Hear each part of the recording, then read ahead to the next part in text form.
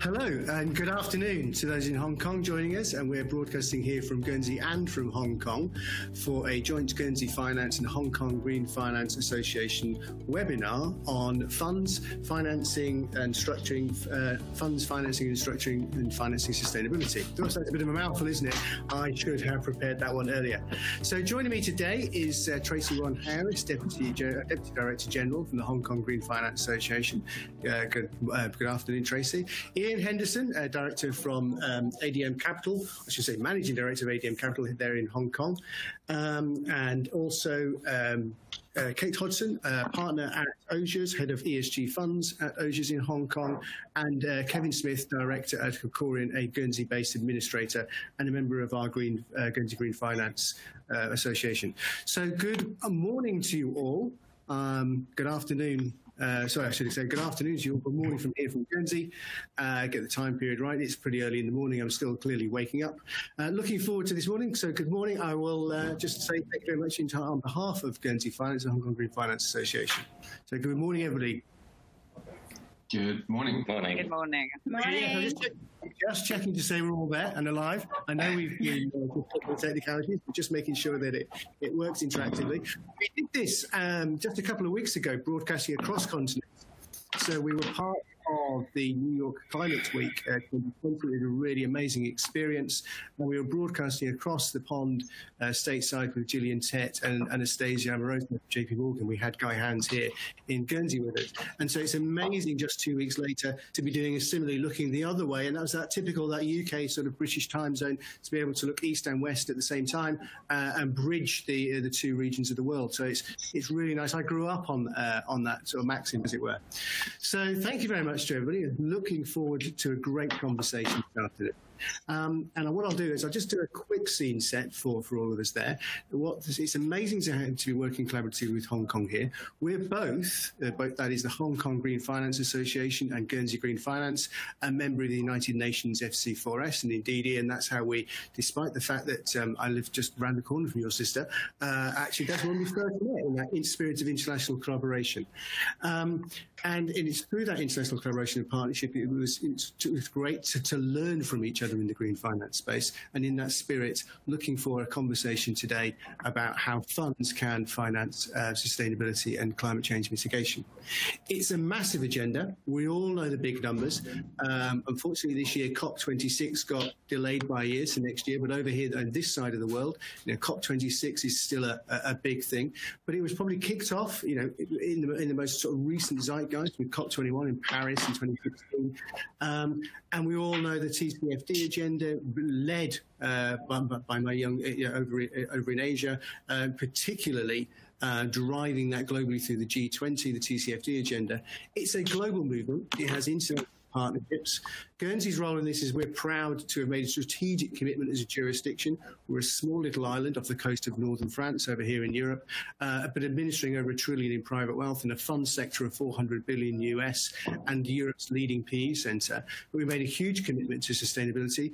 Similarly to Hong Kong, we're a member of the network for greening the financial system, and we've made, we're both partners in the IOSCO working groups on green finance. So it's a major thing for us here, and looking to learn in that collaborative spirit this morning. So I've introduced the panel. I think I've made it quite clear we're really proud to be doing this jointly this morning. In terms of the context of the numbers, what we're looking at, we all know the IPCC targets for the 1.5 degree mitigation to reduction in climate change increase of the requirement for investment of 1.5 trillion annually. A year ago we were looking at probably being short of that quite significantly, so things will have probably gotten worse over that time period, at least initially. We're all aware of the IPCC targets, the SDG agenda, that's the United Nations Sustainable Development Goals that occurred alongside the COP21 agenda. So we had TCFD, we had COP21, we had the UN SDGs, the 2030 targets, the investments, and this year particularly it's been an enormous revisit and recap for the ESG agenda, the environmental, social, and governance agenda. Which, you know, if you've watched any media in this space, you can't move for everybody, you know, holding up that flag and saying I'm an ESG advocate too. So it's massive agenda, lot to cover off. Green historically has been associated with the bond market. It was the early adopter in this space. If you're looking to route capital into green, you're looking to the green bond markets. They're massive in Asia. They're massive in Europe, less so developed in the US. And the fund sector is sort of probably catching up with that, which is the topic for today. What can we learn both across the regions from each other, but also transpose from the fund sector, from the bond sector to the fund sector. So all that smorgasbord of introductions as well. Have I left anything out, Tracy? Because what I wanted to do was kick off with our discussion today with your introduction to explain to us, you know, how you see that green finance, that green agenda context from Hong Kong, from this, you know, from your perspective, and also the perspective of the Hong Kong Green Finance Association, and, you know, to basically kick us off with, you know, a little tour of the table of what's occurring in your neck of the world. Sure. Thanks, Andy, for the intro. And on behalf of HKGFA, we are delighted to be co-hosting the masterclass with Guernsey Finance, deep diving into the hot topic of ESG funds. In fact, ESG is such a hot topic that I was on a live talk on ESG funds with a retail investor last night. And of the 7 working group in HKGFA, the ESG integration and disclosure working group is one of the biggest. So back to your questions on the state of play of green and sustainable finance policy and market development in Hong Kong. Are you sure you want to ask me about that? How long have you got? Just checking, probably not long enough. So I keep it brief, but so I will start with the policy direction and then I'll go into the market. So I have to say that over the past 24 months or so, green and sustainable finance in Hong Kong has been developed at a rapid pace. This is fueled by a mixture of green finance policy enhancements, strong green finance project financing, and need and ESG investors' demand across both China and Hong Kong.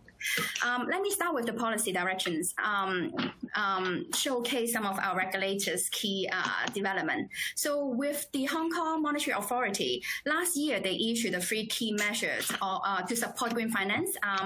One is they issued a 3 phases approach in driving green and sustainable banking. Secondly is to support the responsible investment in managing the Hong Kong Exchange Traded Fund. Lastly is to set out a center of green finance to provide capacity building in the market. And this year, we have just seen the white paper come out, and my green banking working group is working closely with the authority in driving that. Now, over to the SFC. They issued a strategy framework for green finance back in 2018, and last year the asset owner surveys came out with a positive result. And this year they set up the climate change technical task force to really try to get the industry feedback from the asset owner, asset manager in the preparations of what's to come next from the SFC side. Now, at the stock exchange, so the ESG guide and listing rule have been amended to improve the ESG governance and disclosure. And since 1st of July this year, all listed companies are required to manage ESG reporting. Now, also want to highlight the cross-agency steering group committees being set up, established this year. This is a cross-agency between the FSTB, the Financial Services Treasury Bureau, the Environmental Bureau, and 5 regulators, so our Monetary Authority, Stock Exchange, FSC, and Insurance Authority, together with the Pensions Authority. So this is the first time that we've seen cross-agency committee being established to really look into the green and sustainable finance space. Now, before I move on to the markets, of course, everyone heard about China presidency announcement on China will peak its carbon emissions by 2030 and be carbon neutral before 2060. As everyone knows, China accounted for over a quarter of the world's carbon emissions right now. So to achieve net zero, it will require huge capital inflow to fund that, and in addition to strong green and sustainable finance policy implementations. And Hong Kong, as one of the world's international finance hub, we are in the best position to help channel green finance and to develop the right ESG products to allow international investors access to the China market. With that, let me just highlight a few things about the recent market developments here, this side of the world. So in the bond market, I guess like everywhere else in the green and sustainable finance space, bond market is the most well developed, and so as in Hong Kong. So as of 2019, end of 2019, total green bond issuance and a range in Hong Kong total 26 billion USD. And the Hong Kong government issued the first green bond last year at $1 billion, which was 4 times oversubscribed. And the government further announced to issue another 66 billion Hong Kong dollar green bonds over the next 5 years. Also to highlight that we have 2 green bond incentives locally to encourage green bond issuance in Hong Kong. One is the pilot bond program. The other one is the green bond grant scheme, where basically the green bond certification fee and the issuance cost is being subsidized by the government. Now, over to the long side of moving away from the bonds. So we have seen strong green loan growth since 2018 and the birth of the sustainability-linked loans, which I'm a big fan of. A great product to facilitate climate transitions, that's my opinion. Last but not least, back to today's topic on green and ESG funds. So currently there are around 30 SFC authorized green and ESG funds in Hong Kong. We have seen ESG funds outperform by 3 to 6% compared to the standard benchmarking during the period of COVID-19 globally, and increasing investor demands in the ESG fund space locally. And there are, of course, other products emerging, like the transition bond that was issued this year by a Hong Kong energy company, CLP, to fund the plans to facilitate a better fuel mix as part of the Hong Kong strategy in moving to a lower carbon economy. And of course, other products like green asset-backed security, etc. So innovative green and sustainable finance product is my favorite topic, and happy to talk about it whole day long. But I promise Ian that I will leave him some time to talk about the fund structure. So I will stop here now, and over back to you, Andy. Well, we always like to leave in a little bit of time to talk about fund structure. That's really interesting, Tracy. I mean, and it's like some amazing developments there in talking about the pace of change and the sheer scale of what's occurring in Hong Kong. You know, it's across the board. It's amazing to come to Hong Kong and see it and see it firsthand. So, Ian, probably you're going to get the question first. I think we've teed you up there. But so that's the views of 2 protagonists there. I've said this is amazing, green finance. Wow, isn't it big? Isn't it marvelous? And Tracy, I think, has also echoed those thoughts. So we're cheerleading in this space, but rather I'd like to come to each of you in turn. Obviously, we'll come to Ian first. Let's stop drinking the Kool-Aid, perhaps. Let's just take a stock take and just find out what's the actuality of the development of green and sustainable finance. I mean, at the moment, it seems like I can't open my screen without an ESG event sort of email or flyer or something like that, and sustainability. But okay, so that's the sort of the rhetoric, as it were. What's the reality from your view, Ian? Yeah, no. So you're right. I think at a strategic level, there's a huge amount of buy-in, and it's super encouraging. And this is from both the market players and the policymakers. So that's great. But I think, for quite obvious reasons, there's the transmission mechanism between that and implementation, the actual tactical side. That takes time, and that's natural. If you're the CEO of an asset manager, you're obviously going to set aspirational targets and develop the strategy, and that doesn't mean that everyone in the firm is going to change their investment strategies the very next day. So I think there is a bit of a gap. I think it's there for obvious reasons. I think the other thing is that there are quite a lot of differences. There are regional differences between sectors, differences between investment strategies and asset classes, and even within organizations. And as you know, Andy, I used to work for the UN, and the UN was one of the conveners of the Sustainable Development Goals. The Paris Agreement of Climate Change falls under a UN convention. But if you went and looked at the composition of the UN Pension Fund, it's sadly a very different story. Similarly, if you talk to insurers, I always think this is very interesting. On the liability side, there's some of the most advanced, sophisticated people in terms of understanding physical risk. If you quite literally cross the corridor onto the asset side, more often than not, they're not integrating any of this knowledge or this thinking. And similarly, regionally, talking about opening your emails, all I read about is sort of nature-based solutions coming out of Europe and North America. And I don't think that's quite as pronounced in this part of the world, whereas in this part of the world, transition risk, we've got a huge amount of the energy system that's dominated by coal at the moment or fueled by coal. And so transition risk and transition finance is an issue that you might not hear as much about. But maybe digging down to a more granular level, I think one of the problems this industry needs to grapple with is we tend to bucket so much into this term green or sustainable financing. And I think there are two fundamental questions we need to ask ourselves. So the first, and I think this was the dominant question of the last decade, is does sustainability improve financial performance? And Tracy just gave you some numbers there for performance over the COVID period, but I think there's an increasing body of evidence to show that risk-adjusted returns, in general, in some asset classes, in some situations, do improve risk-adjusted returns, or at least don't damage them. I think the second question that gets lumped together, which is a very different question, is does sustainable finance impact the real world? And I personally think this is going to be the dominant question of this coming decade. And quite often we talk about flows which are measured in the tens of trillions, and we talk about double-digit growth. And what we're often talking about is financial market investments. We're talking about listed securities. And then we talk about targets like the SDG financing gap or national goals for climate change finance.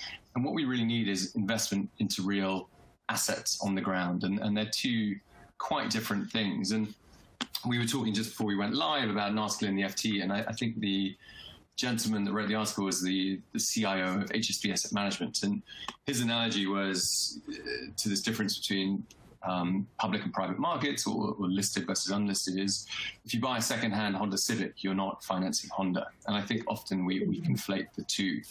And I think it's very, very important that we strip those out. But I think we're doing very well on the first question. And the second question is where we need to focus an awful lot over the next decade if we're going to avoid all the sort of catastrophic things and existential threats we read about. So on that cheerful note, I'll pass back to you, Andy.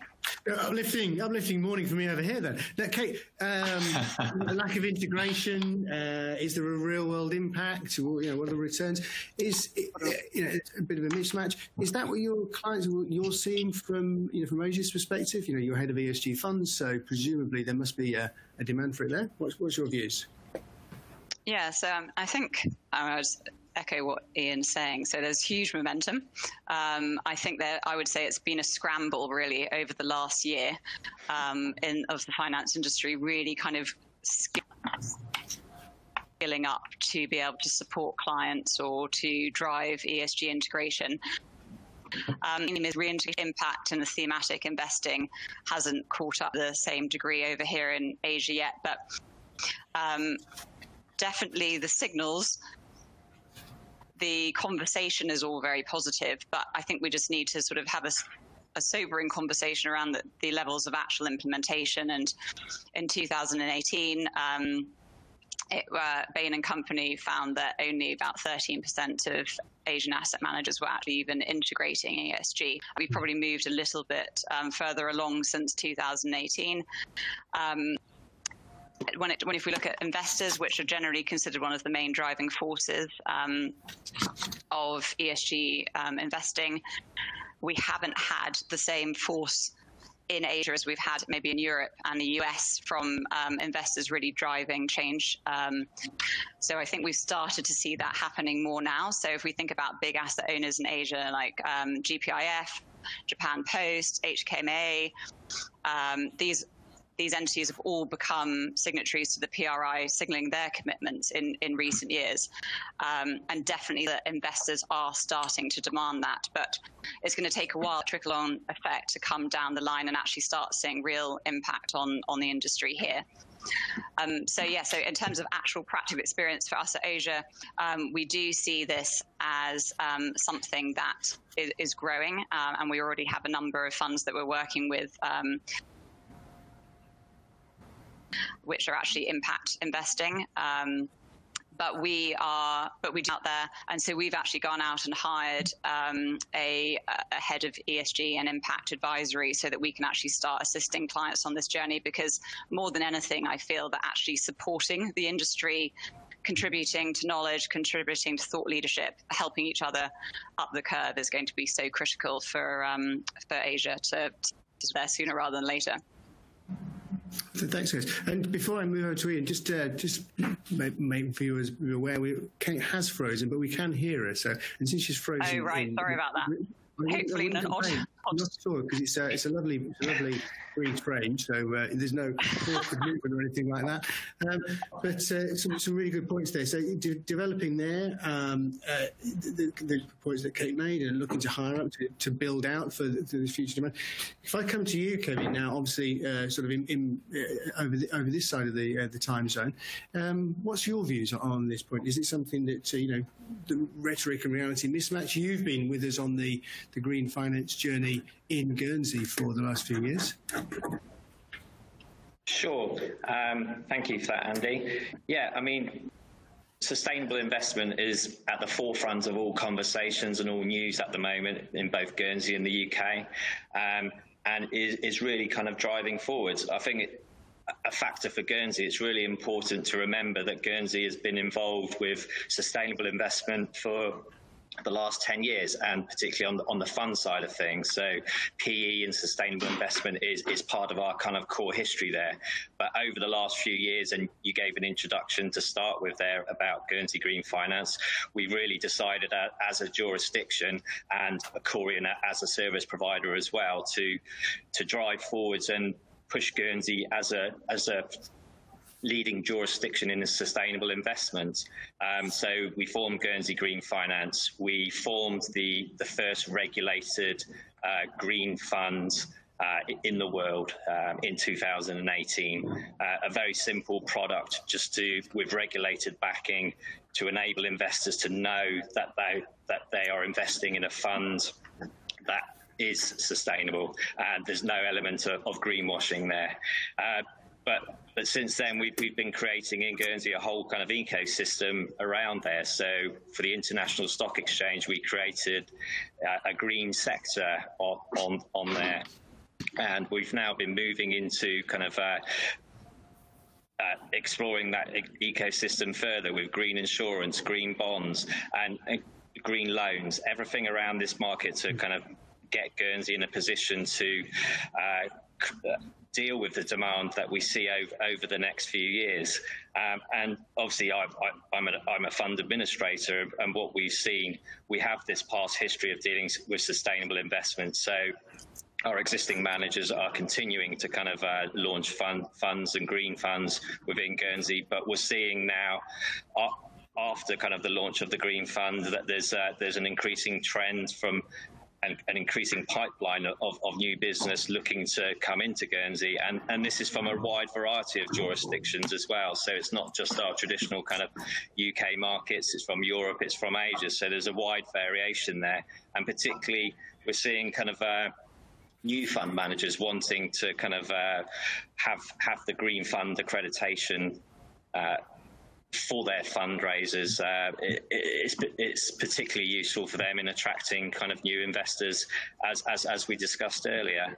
So we're definitely seeing, it's definitely at the forefront. We're definitely seeing an increase in business, and Guernsey is really trying to push forwards to kind of develop this further. Is there more to do? Yes, definitely. We can all do more, but the kind of like the building foundations are there, and it's there to grow. Okay, good points, Kevin. And I think we'll find that the manager of that first fund is joining us today from Hong Kong. So congratulations, Ian. So lots of things happening there. Conversations from client, Kate's seeing demand there. Ian's talking about increasing demand. Catching up with the reality there. If I come back to, if I'd like to just. Again, but maybe a bit more grounded type of conversation. We're here to cheerlead, etc. But what I'm also here is to explain and learn. If I ask you a conversation, I'm going to mimic a conversation that I had in June, and we had Divya Shashami, who's general partner of Greensphere, head of the UK government's net zero or the private sector net zero programme for one of the UK government departments, and we were having a conversation about risk and return, and the debate was, which was prima inter pares, and we sort of formed a consensus view back then. But I wanted to just take the temperature. What specifically do you believe is actually driving capital in this space? We're all talking about the rhetoric and the sort of cheerleading, but actually in investors' mind, what do you think is actually making that capital move from A to B into climate change mitigation projects? I'll ask Ian first. Come to, I think, Tracy. I haven't heard from you for a while, and then I'll come back to Kate. So far away. Ian. Yeah. So I think there's. I think at the moment it's a bit more, if we're talking in generic terms, and just to caveat this, as I said earlier, we're seeing substantial nuances across regions, asset classes, investment strategies, etc. But I think at a generic level, for the bulk of the market at the moment, I think it's a compliance story, it's a herd story, it's a fear of missing out, it's the sort of the Larry Fink effect. I think that's a big part of it. I think sentiment can be quite volatile. So in this part of the world, what was quite interesting is when we had the bushfires in January in Australia, the conversations around climate change became quite pronounced. Similarly, when we had the Rio Tinto scandal, whenever it was, in August maybe, conversations about governance became more pronounced. So I'm saying this, but there is a small cohort of investors that really see the value, and they tend to be the more sophisticated one. And maybe I can illustrate this with a study which I think is a few years old now, but it's by a Harvard Business School professor called George Seraphim, who's quite a well-known academic and actually practitioner. I think he sits on several fund advisory boards. And what they did was quite interesting. They were trying to understand if sustainability generated alpha in a statistically significant way. And they took, I think, 2 decades worth of data, and then I'll be able to forward you the actual study afterwards, and so don't pull me over the coals if I get some of these wrong. But it was a substantial data set. Conversations are fascinating, aren't they? Yeah, exactly. The point being, if you just looked at sustainability as something that was generic, there was a tiny bit of alpha, but it was statistically insignificant.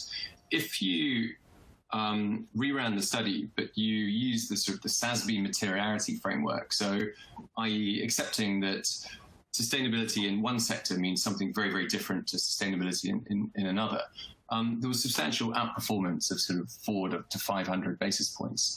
I think what we are seeing is that the market leaders are people that understand this, that there is actually meaningful long-term value creation embedded in just being able to use more data rather than less data. I think I sent you an email earlier talking about this Ocean Toma report, which looks at the proportion of market indices and the value of tangible versus intangible assets.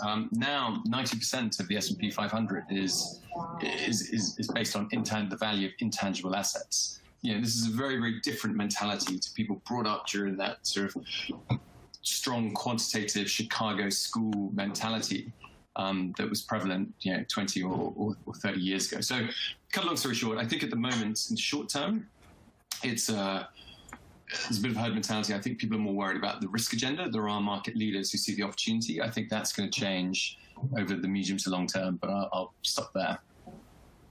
Okay, so again, Chicago School, you were watching Gillian talking about Friedman's 50th the other day, perhaps, but it does seem to be coming back and people's references by that. But you're talking about returns, Tracy, and alpha. Tracy, you mentioned earlier about returns during COVID. So, is it returns or is it risk? Is it, you're talking about the reporting through TCFD and, Hong Kong and Asia being at the forefront of that. Risk return, what do you see in terms of the main drivers?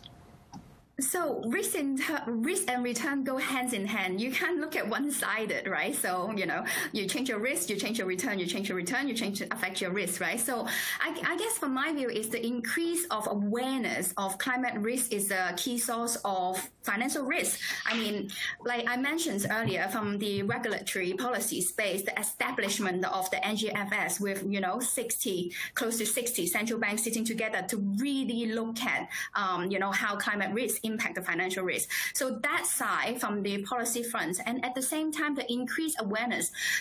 In addition, I mean, also at the market as well, not just at the regulatory level, at the market, the investor, looking at this and how do I look at how climate risk affects my portfolio? Am I pricing it right? And is my risk right? So I think it's the general increase of awareness of this is driving both sides. And again, also the awareness of the huge opportunities and demands in the market space as well. I think it's kind of a mixture of across, and we can't just look at one side, return or risk. I think it's definitely both. Yes, I agree. I think I do refer to Divya. She gave me a bit of an ear bashing for sort of dumbing it down to such a basic question as an alternative there. But Kate, in terms of what Tracy just said there, there's the two sides of the same coin.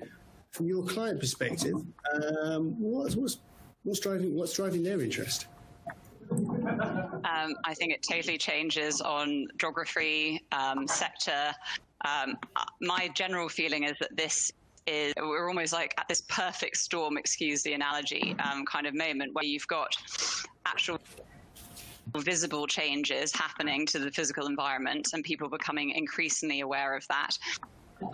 You've got government stepping up to huge degrees, drawing awareness themselves. This direction of travel is becoming so evident that for anyone to think that it's going to suddenly stop at any point, it's become, it's inconceivable really that that's going to happen. So with that, it's driven to think about the long term, where is this going? And I think it's become very clear to everyone that sitting back and doing nothing is just really not an option. So then it's down to a question of how quickly, how to get started. In China, so you talked about what happened in China recently, and that they had an explosion of green bonds over there. The 13 5-year plan laid out by the Chinese government was to drive the green financial sector, and over there, with the mid-orders top-down approach from government, that is extremely effective, and they were able to stimulate a green bond market from almost thin air. And now that doesn't necessarily work in every other country, so and every other jurisdiction. Just looking at Hong Kong, for example, I do think that definitely, so this isn't necessarily government, private sector regulation has had a huge impact, and actually that's what we're most reliant on for bringing us up to where we are now. I do think regulators stepping in, the threat of new regulation stepping in is also something that's on people's minds. So the SFC, just sort of bring this back to funds again, have obviously already brought out some guidance around this. It's specific to the retail fund sector at the moment, but it wouldn't be surprising from my perspective to start seeing that being brought out over time. And one of the key themes on disclosure, particularly climate-related disclosure. So what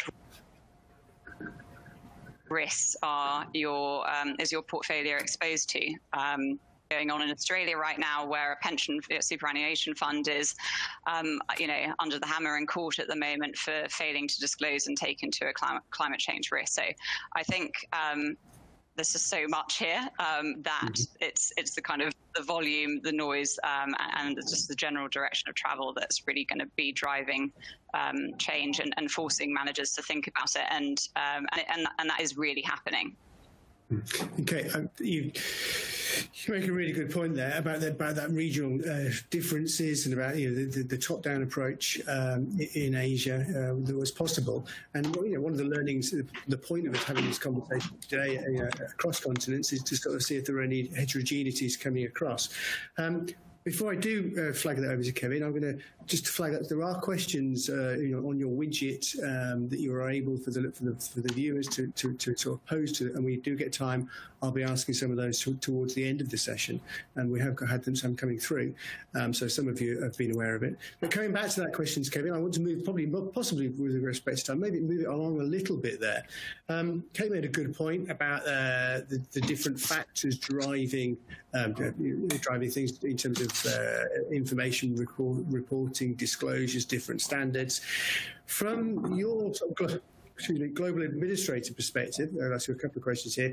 Do you see any differences in the needs for different for servicing different regional markets, maybe US straight or compared to European, compared to Asian, and in terms of all of the reporting, what sort of products do you think is going to be required in this space, given that smorgasbord of issues that Kate only just alluded to?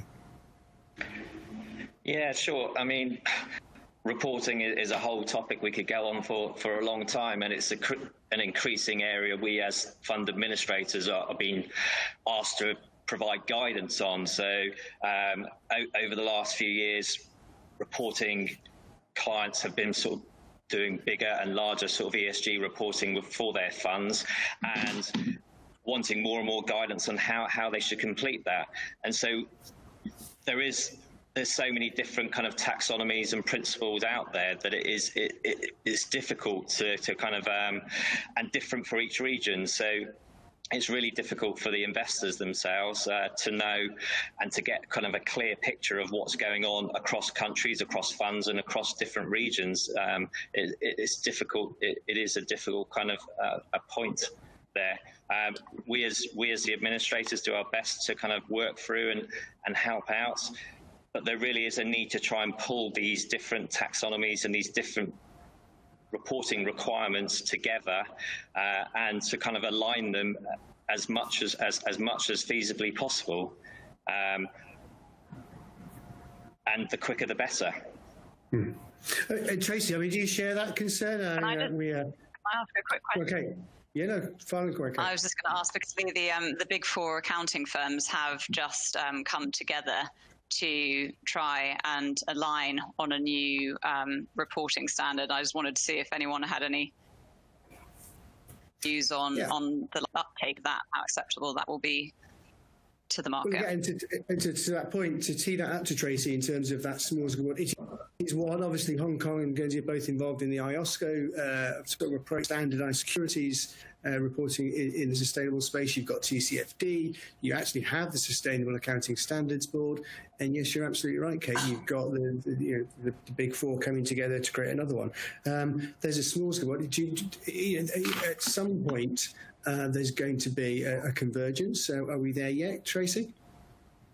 So, well, there's a lot of questions there. So let me put it this way. Is the current state of taxonomy from around the world a recipe for confusion? Yes. Would a more standardized taxonomy accept globally across, would help? Of course. So I guess from my view is I'm a big supporter of the current China-EU taxonomy harmonization technical task force. And I think it would be extremely impactful if China and EU can achieve, some sort of harmonization between the two. And the rest of the world will certainly benefit from it. But then I guess we also have to be mindful about the different curve of depends where you are in the country and in this journey. So I think we need to be mindful about the local subtlety, in that sense as well. Yeah. Ian, have you got particular views on this topic? I don't think I can add anything that's particularly constructive, other than a comment that I think we get very agitated for quite justifiable reasons. But I think it's important to remember that on the financial accounting side, GAAP took probably 60 to 70 years to settle. So I think we've got to have slightly more realistic. We've got to be slightly more realistic about how long. I mean, this is an incredibly complex space, and it brings in issues of sort of philosophy and morals, and it's not going to be solved overnight. So I think there are brighter minds than mine. I couldn't possibly comment on that, obviously. But you can opine on it. Yeah, I'm not asking Kate to opine on the quality of your mind, but Kate, have you got a view on the question you posed? Yeah, I mean, I had commented the other day that it's alphabet, pea soup, that it's just it's such a mix out there at the moment, and it's hard to be able to compare apples and, you feel like you're comparing apples and oranges at times. But I would also say that this is not really a lot of the standards that you see, different standards, they don't tend to be 100% reinventing the wheel. They tend to what had for. So I know that when you did your the Guernsey Green Fund certification, it wasn't starting from scratch. It was looking at, comparing what the IFC standards were, principles were, et cetera, et cetera. And when KPMG and the other big three accounting firms came together, again, they weren't reinventing the wheel. They were drawing on existing standards that are already out there. So I think that shows that we've already made progress settling on something so we've got better comparability. But at the same time, it's still helping this drive for data and this drive for information. As Ian says, I mean, it could take a while to get there. I mean, I think the other important point around that is that we've got to remember that different countries are at different stages of development, and there's been at the international level this discussion of inequity around sustainable development, and understanding that obviously developed countries have already contributed hugely to the amount of fossil fuels that have been released, and other countries are coming development. So imposing on them a taxonomy like in the EU, which is potentially setting a very high bar, could actually hinder progress. So I think we need to be careful about that and take into account different country factors. Yeah, I mean, I personally, if I may just agree with that point, thank you for mentioning the Guernsey Green Fund. Obviously, being one of the people that was involved in its design and development, it was done deliberately to make things as simple and straightforward as possible.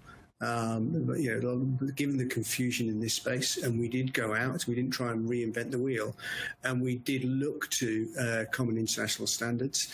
We used, the ones that existed at the time were those from the International Consortium of Development Banks, and it's 12 pages long, the actual classification of the assets. And even that was deemed to be too complicated for some people. But you look at the taxonomy, to date, the latest version is 400 pages long, and then they've got the regulatory technical standards to come, and then before you know it, you're sort of there's an avalanche of standards and rules and requirements to sort of keep up with. So we're very in terms of keeping it simple, I'm very much a sort of supporter of that old four-letter acronym. And actually, in terms of simplicity, I think we did sort of go through some of the questions beforehand. Obviously, we prepared for this, and I think I've something that won't be coming as a surprise to people to raise. Is there is there anything we could learn from the success of the bond market in this space for the fund sector? We're very much looking here today in terms of hopefully looking at fund structuring, how you bring capital into investments. Ian referred to the FT article from the chap from HSBC Fixed Income talking about raising financing. But the green bond market has been the success to date. And I suppose in terms of the structuring, in terms of funds, we're looking to replicate that success. Tracy, I mean, maybe come to you. Do you think there are particular learnings that we should get on board as we enter this very confusing decade coming up? So I guess going back to your points earlier on disclosures and reporting in the bond market, I guess I just quote some statistics. So 100% of the green bond issuance in Hong Kong have at least one type of external reviewer. 81% of the Hong Kong green bond carry post-issuance disclosure. So this demonstrates the importance of the disclosure and reportings, which provide transparencies and contribute to the market integrity against the greenwash. So I guess other product segments like loans or funds can certainly benefit from the same. Okay, so that third-party confirmation, that verification, Ian, and maybe Kevin, do you think that's something that's important for us over here? Sorry. Yes. Oh, sorry. Sorry. So yeah, it's Kevin. Yeah, absolutely. Third-party verification is absolutely important and essential, and a key part of the green fund product, and should be a part of all products. It gives the investors the kind of confidence that the assets and everything is doing as it should be. So totally agree on that aspect. Kate, do you agree? And actually, Andy, sorry, good look. Sorry, Ian, go on, Ian. I was just going to say, I mean, relating to your question, what can we learn? I think an interesting observation actually relates to the process. If you go back to the dawn of time, when whoever it was, the EIB or the EBRD did the first green bond, we basically had a bunch of development banks putting out demonstration products into the market. They were bought by a few sort of forward-thinking investors. That kind of built up. Then we had a bit of policy intervention. We had a few frameworks. The boundary conditions were kind of laid down. Then market organizations were sort of accelerating the process. But the point was the process, in my mind, was pretty important. And I'll just give you a quick anecdote here, just to illustrate, I think, at times how differently stakeholders think. So it's a bit of a strange one, but I think it illustrates the point quite well. In my former job, we were trying to understand how different communities of people understood palm oil. And bizarrely, a guy in the team that's a very good programmer built a machine that could scrub Twitter. And we were trying to understand what the adjective was that was used when someone was getting upset about palm oil and tropical deforestation on Twitter. Anyway, so we divided a couple of categories of words, and one were the NGOs who were trying to, quite rightly, improve the practices of the private sector. And then we did the same thing with the private sector. And the point was the highest frequency words from the NGOs, I think, was actually orangutan, then it was trees and deforestation, et cetera, et cetera. The private sector was actually derivatives, as in palm oil derivatives, but then it was profit, supply chain. And the point is, with sustainability, we're bringing together very, very important stakeholders that traditionally in finance weren't working together. And I think something we need to really focus on is that trying to ensure that we speak a common language and common understanding is super important. And I personally think that this notion of focusing on the process as well as the content is actually a really important lesson from the green bond story. And this is where the international organizations are super important in sort of providing that neutral platform to convene those players. So, okay, and did you have any? I'm conscious of time actually. So, did you have anything you wanted to add to that point, or shall I very quickly move on? And I just wanted to talk about funds and structuring. Is Ian's alluded to this here, talking about simplicity. There's probably key within this. Is there anything that you think that you can bring in terms of that structuring sort of angle in terms of the fund sector that we can that is going to be particularly important to this space? After all, being head of ESG, what's the main sort of thought process to how you would to structure something? Well, necessarily have to be, we're not sort of reinventing the wheel. So with the fund structure, it can look very much like a fund structure that we're used to. But generally, it's about layering on these additional components. So, for example, if we're looking at impact, then thinking about KPIs. How do you determine that? I mean, it's working with clients to make sure those we set of statements that we make are not falling into that category of greenwashing, that this is something that can be developed against essentially how how they're going to portray that. So a lot of the advice to date has been around that. It's also been helping clients become signatories to the PRI, helping them along with that process. I do think that there are definitely more technical areas. So, for example, we've just started conversations with the bank and about how to develop their sustainability-linked loans. Again, obviously, this is a product that's already on the market, and so it's actually another area, obviously, for interesting structures is in the area of blended finance, when we're kind of bringing together the say a development bank and private equity. And so there's definitely areas for innovation, but if you're talking about purely just the structure of the fund, we haven't seen sort of huge changes there, because I think it's but it's the kind of slight tweak. So green bonds, sustainability-linked loans, sustainability-linked bonds, and it's now looking at what you're going to deliver alongside your fund. So again, not to put words into your mouth, because I'm too conscious of time, and there's a fair few questions, and a lot of them are all coming through with the very similar thematic, which I'll come to in a second.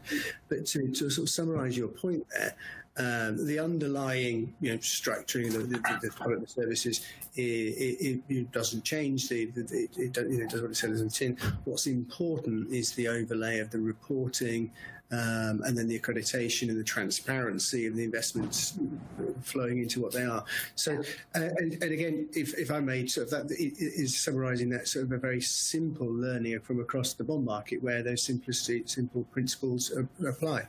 So that reporting. So the drafting itself can get technical, but the structure itself is not necessarily, sort of something radically different from what we're used to. Sure, and I sort of flip that reporting question. I'm going to come to Kevin and then to Tracy on this. We've talked about green. We've talked about the verification of green assets, the reporting, the disclosure standards, and a lot of the questions that are coming in from Justin Chung, Aman Gupta, similar questions, are talking about ESG reporting. And that, which is potentially a different necessarily data set. It's not the same. It's similar. There might be convergence. And the questions are, are the same principles apply? How is this working? Do you see this creating a whole, a further layer of reporting requirements? And how does that tie into the green agenda? In fact, green, sustainable, ESG. How much reporting and disclosures can we incorporate? As one said, somebody actually asked the question, are we seeing this being insourced, being outsourced? How do we report all of this stuff?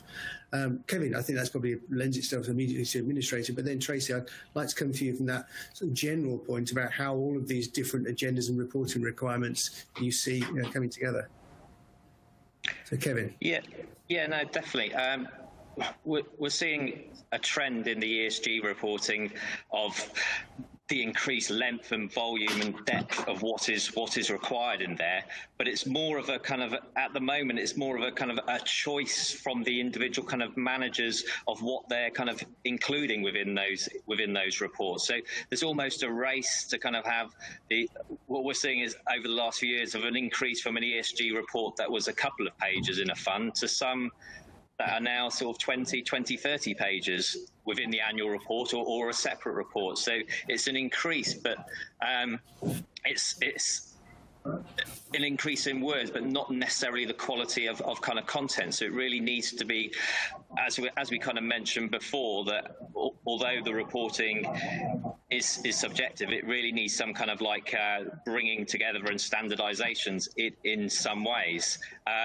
We as third-party administrators, obviously on the governance side of things, we take a close kind of look at that, and part of our role is to ensure funds are adhering to their policies and objectives, and we do guide clients on the requirements of their ESG reporting. Certainly, we have seen an outsourcing of the whole ESG reporting function to specialist third-party providers outside of administrators. So that's an increasing trend. We have a number in Guernsey. Just to mention Guernsey, we have quite a few sort of specialist providers who actually provide that function, and that's where and obviously the benefit of that is for that certain funds don't have to bring those specialists in-house and can rely on others outside to do those reporting. So I think sorry. Sorry. No, I was just going to say, so do you, because one big thing that I'm seeing is particularly in the private equity space, is now managers going out and requiring portfolio companies to provide this information, which is usually quite a huge undertaking, but that is obviously they need that if they're going to be able to report. So I think on the innovation side, we are seeing new ways, and definitely administrators playing quite a key role in this. And in terms of gathering together that information and using technology to do that in a more efficient management. Yeah, and I mean, Kevin, I'm going to stop you there because I just want to bring it back to Tracy because we are about to run out of time. So apologies. Just as the conversation is getting going, crying out loud, here we go. We did say that we were going to spend all the rest of the day talking about this. Yeah, so I guess I share the same.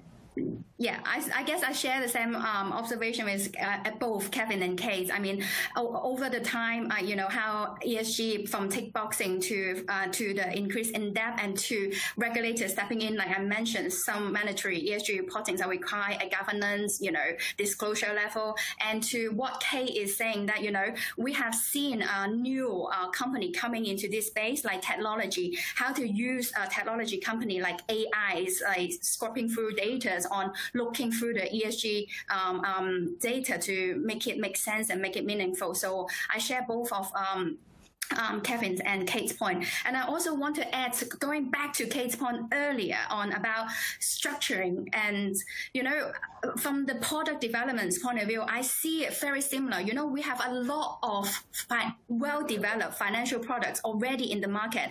Now going into the green and sustainable finance space is really that overlay of, how do you quantify the green and the, KPIs on the environmental social front to overlaying using existing products. So it's not that, it's just that. It's not that difficult to, it's not developing another completely new products, So that's my point. And I really share the points Kate mentioned earlier.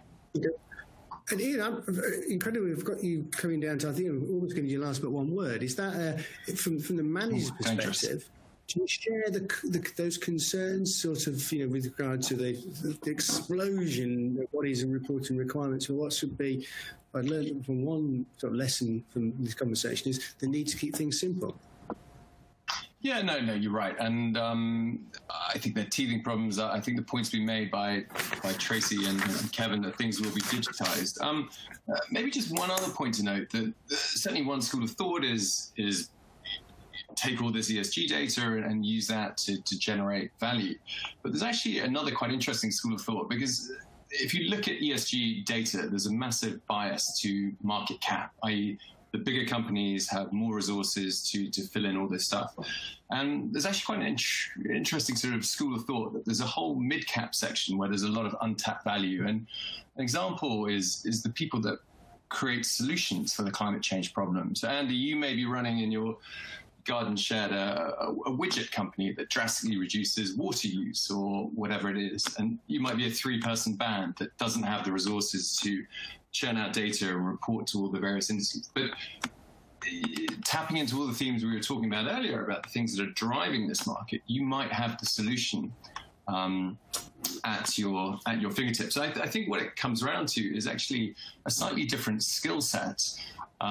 You really need people not just with the financial skills, but also some of the technical skills that can understand this space. And one of the themes we're starting to see is new configurations of partnerships with funds. I'm not sure if you saw in the FT, Pollination actually joined, which is arguably a project developer, a bunch of lawyers, a bunch of consultants joined forces with HSB Asset Management. one of the trends we're seeing in the private market impact space is NGOs and international organizations joining forces with private sector investment managers. So I think, yes, ESG data is important, but I think there are also a whole bunch of examples that just show that we need a different skill set going forward if we're to address this problem, because it kind of sets the boundary conditions, but it's not the answer to everything. Yeah. That's a very sober point to end on. And in fact, thank you very much, Ian. Well, it's quite encouraging. It's untapped value. Yes, we learned one thing the other week, that we had a 2-hour webinar, part A and a part B, and I feel that we've just done the first hour, lending itself to rolling into what will be part B, talking about so many of these things in another layer of depth. It'd be a shameless plug, but you referred to those points about that co-investment in different structures. I'll point the viewers towards our own website, the Guernsey Finance website here, where we published a report, Making Waves, talking about the 3 key thematics that we drew out of our Sustainable Finance Week in June, one of which was that sort of development of co-investment and the need for new co-investment structures. We haven't had time today to get into more of the private equity side, which would have been very interesting, again, in its own right. And we had Guy joining us a couple of weeks back. And we've also published some green private equity principles in the need to keep things simple for that industry there. And on the day that it's the BVCA second day of their 2020 conference today, and we've got there's Mark Kearney being interviewed in the hashtag Race to Zero. It would be nice to be seeing some new commitments to carbon neutrality by the PE industry. In fact, we would happily cheerlead that as Guernsey Green Finance, and Guernsey will be tweeting about it later. But in that respect, I'm sort of pretty much out of time. I will do a final shameless plug. Follow Guernsey Finance, Guernsey Green Finance on Twitter, hashtag GSY Green Finance, or come to our website. We have a series of podcasts where I'm sure there's more information to have to hold. I would like to finish by saying thank you ever so much. Great afternoon's conversation with you all. We could have done more.